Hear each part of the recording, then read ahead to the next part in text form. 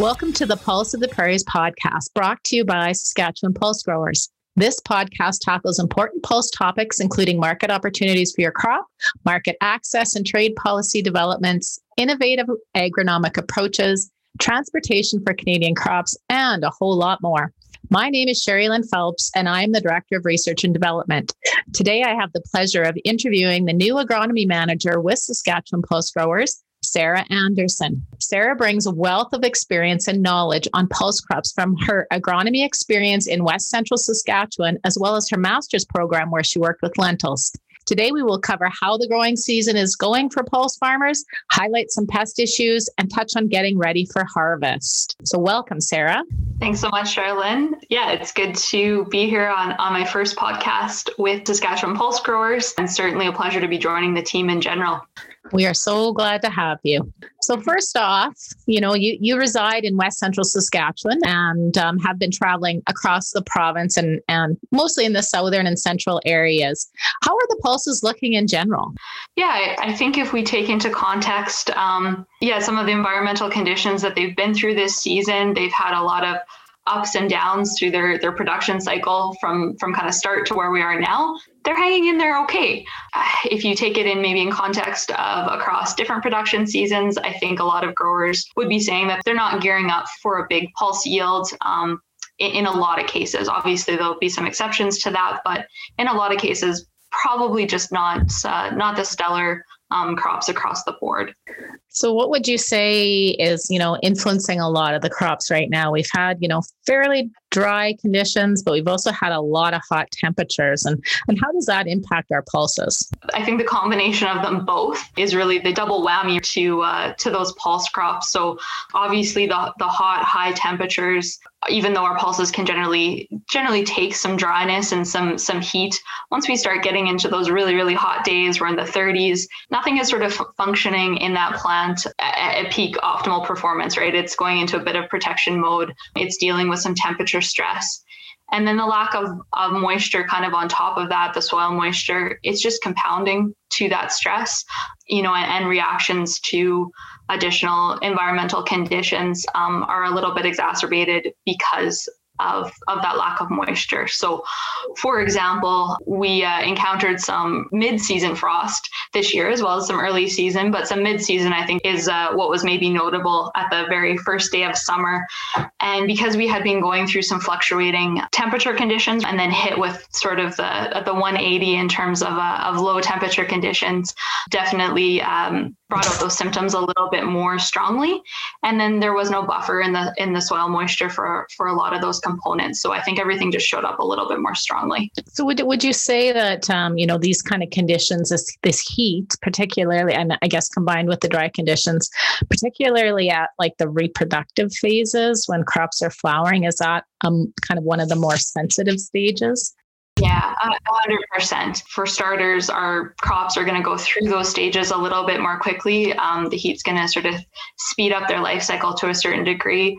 And a lot of that is brought on when they are hitting their reproductive stage. So sometimes we'll see, some flower blasting leading to some aborted pods and things like that, where the crop is really shortening its time staying in that reproductive stage. So how would you say the pulses in general are holding up, particularly the peas and lentils compared to other crops such as canola and cereals?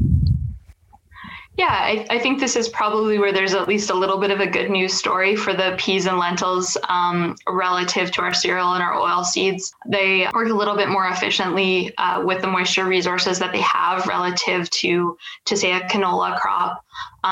Less open flowering to a certain degree as well versus the canola crop. So just, they're able to do a little bit more with less. And so respectively, I think that they're holding in there a little bit better relative to those other crops.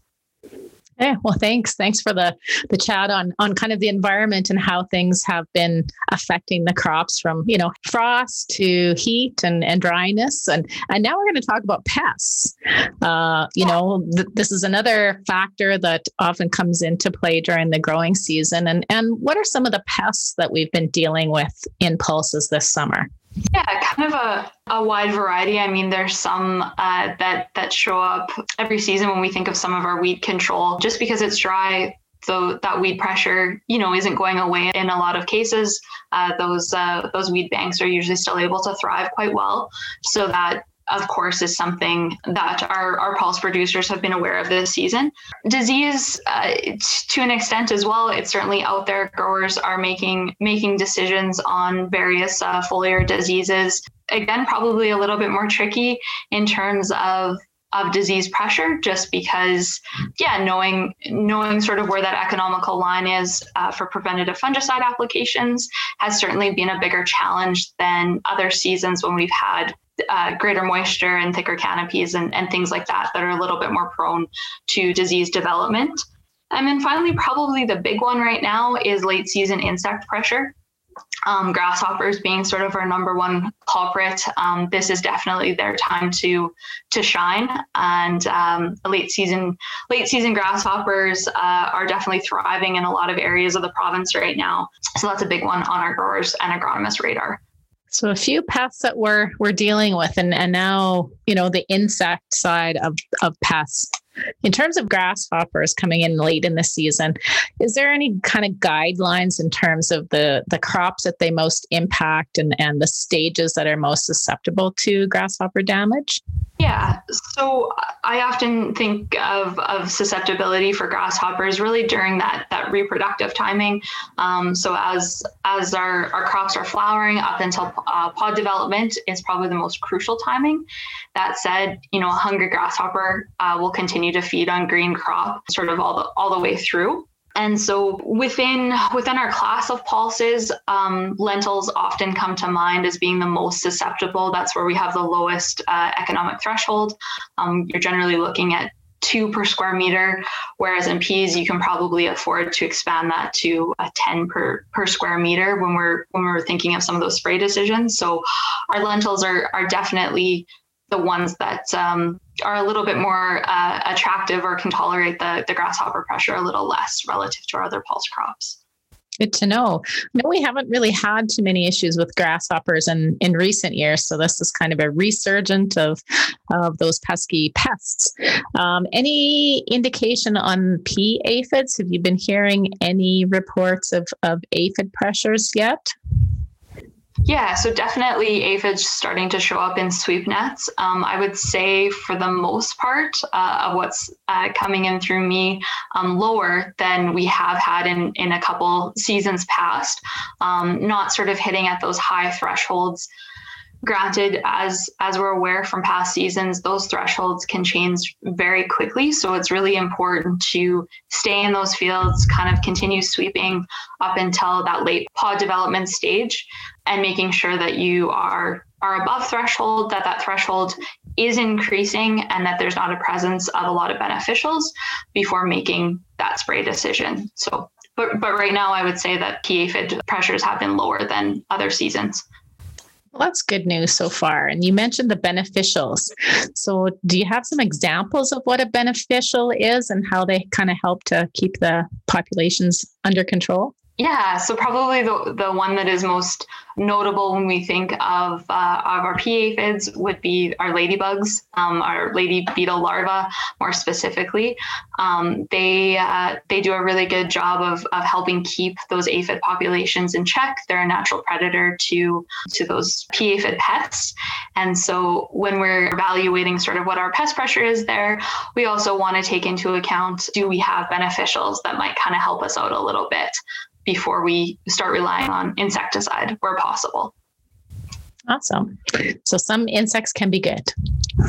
Yes, absolutely. So I'm going to back up just one moment here and go back to disease, because you talked about, sort of lower disease pressure possibly this year due to the drier and conditions. And I just wanted to check in on the chickpea issue.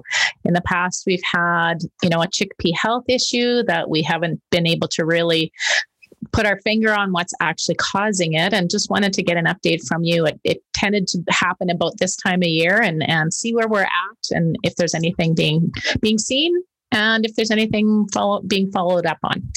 Yeah, so we are definitely still on the hunt for understanding the chickpea health issue, as we've been referring to it as. It seems that maybe symptoms are starting a little bit later than previous years, in that a lot of our chickpeas are already well into potting. And we're just starting to see the initial symptoms, classic symptoms, show up really within the last week or so. And so, continuing down the path of trying to investigate this issue and better understand maybe what factors are causing it, initiating it, what environmental conditions may be at play, along with other pests or pathogens that might be contributing. So still dealing with quite a bit of a mystery for sure, but it looks like we're going to have another season to investigate. So one of the initiatives that we're working on right now is Dr. Michelle Hubbard with Agriculture and Agri-Food Canada is leading a survey for field investigation of the chickpea health issue to get a better handle on what fields is affecting, the incidents throughout the field in a little bit more of a strategized way, and also the management factors that are going into those fields. Samples will be collected and screened as well through that survey process. And then in the meantime, we're also collecting symptomatic plants as well as healthy plants from similar fields and sending them to a diagnostic lab just to see if again, there's anything that pops in terms of plant pathology or anything else that might be contributing to the symptoms that we're seeing. Good. So we're still on the hunt for what's causing that issue, and it's good to hear that there's still some stuff going forward in terms of trying to evaluate and figure that out. So thank you for that update. I would also just like to give a big shout out to the agronomists who have been dealing with the chickpea health issue and have chickpeas, in their backyard and are scouting regularly. They've been so diligent in keeping an eye out for this issue and really working with industry collaboration to try and figure it out. And I think that is one of the great things that is coming out of this is just a lot of different ways to look at a challenging issue. And there's a lot of different scopes and areas of expertise to bring to it. So it's been great to get those insights from the boots on the ground. Awesome. That sounds great. So with many of these crops advancing quickly, the heat and the dryness, of course, not helping with that, using the right harvest aids at the right time and following label is important. What advice can you share with growers about using dry down products on their pulses and making sure that they keep market access in mind when doing so, as we're getting into closer and closer to that harvest season? Yeah, for sure. So I think whether we're talking about pre-harvest or shear desiccation products, we always want to be bringing it back down to the field level and ensure that we're using the right tool for the job and using it then at the right timing as well. So that's definitely a critical piece for any of these harvest aid applications. Just really understanding, is the product, registered on that crop? And then B, is there going to be any trade restrictions by using that product on the crop, whether it be MRL concerns or even just certain market restrictions in some cases might not be tied to a true MRL, but there may be some markets that are hesitant to accept grain with certain products on them. So always a good idea to check with your grain buyer before making those decisions. And then again, looping it back to the agronomy and ensure that you're staging at the right time and choosing, the right tool for the job.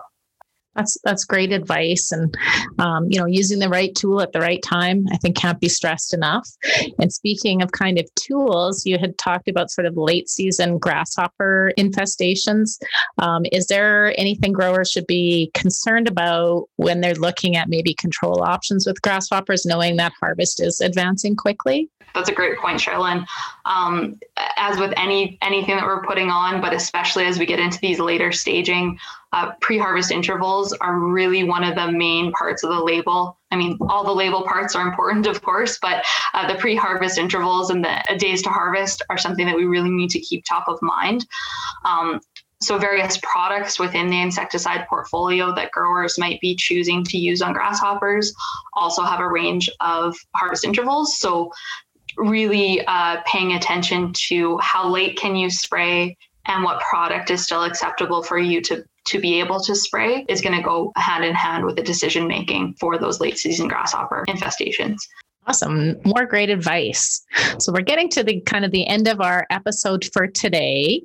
As we're wrapping up, do you have any last advice for growers or people in our audience to ensure that harvest goes well? Yeah, I think generally speaking, it certainly has been a challenging season, and I guess all of them are challenging in some way, shape, or form.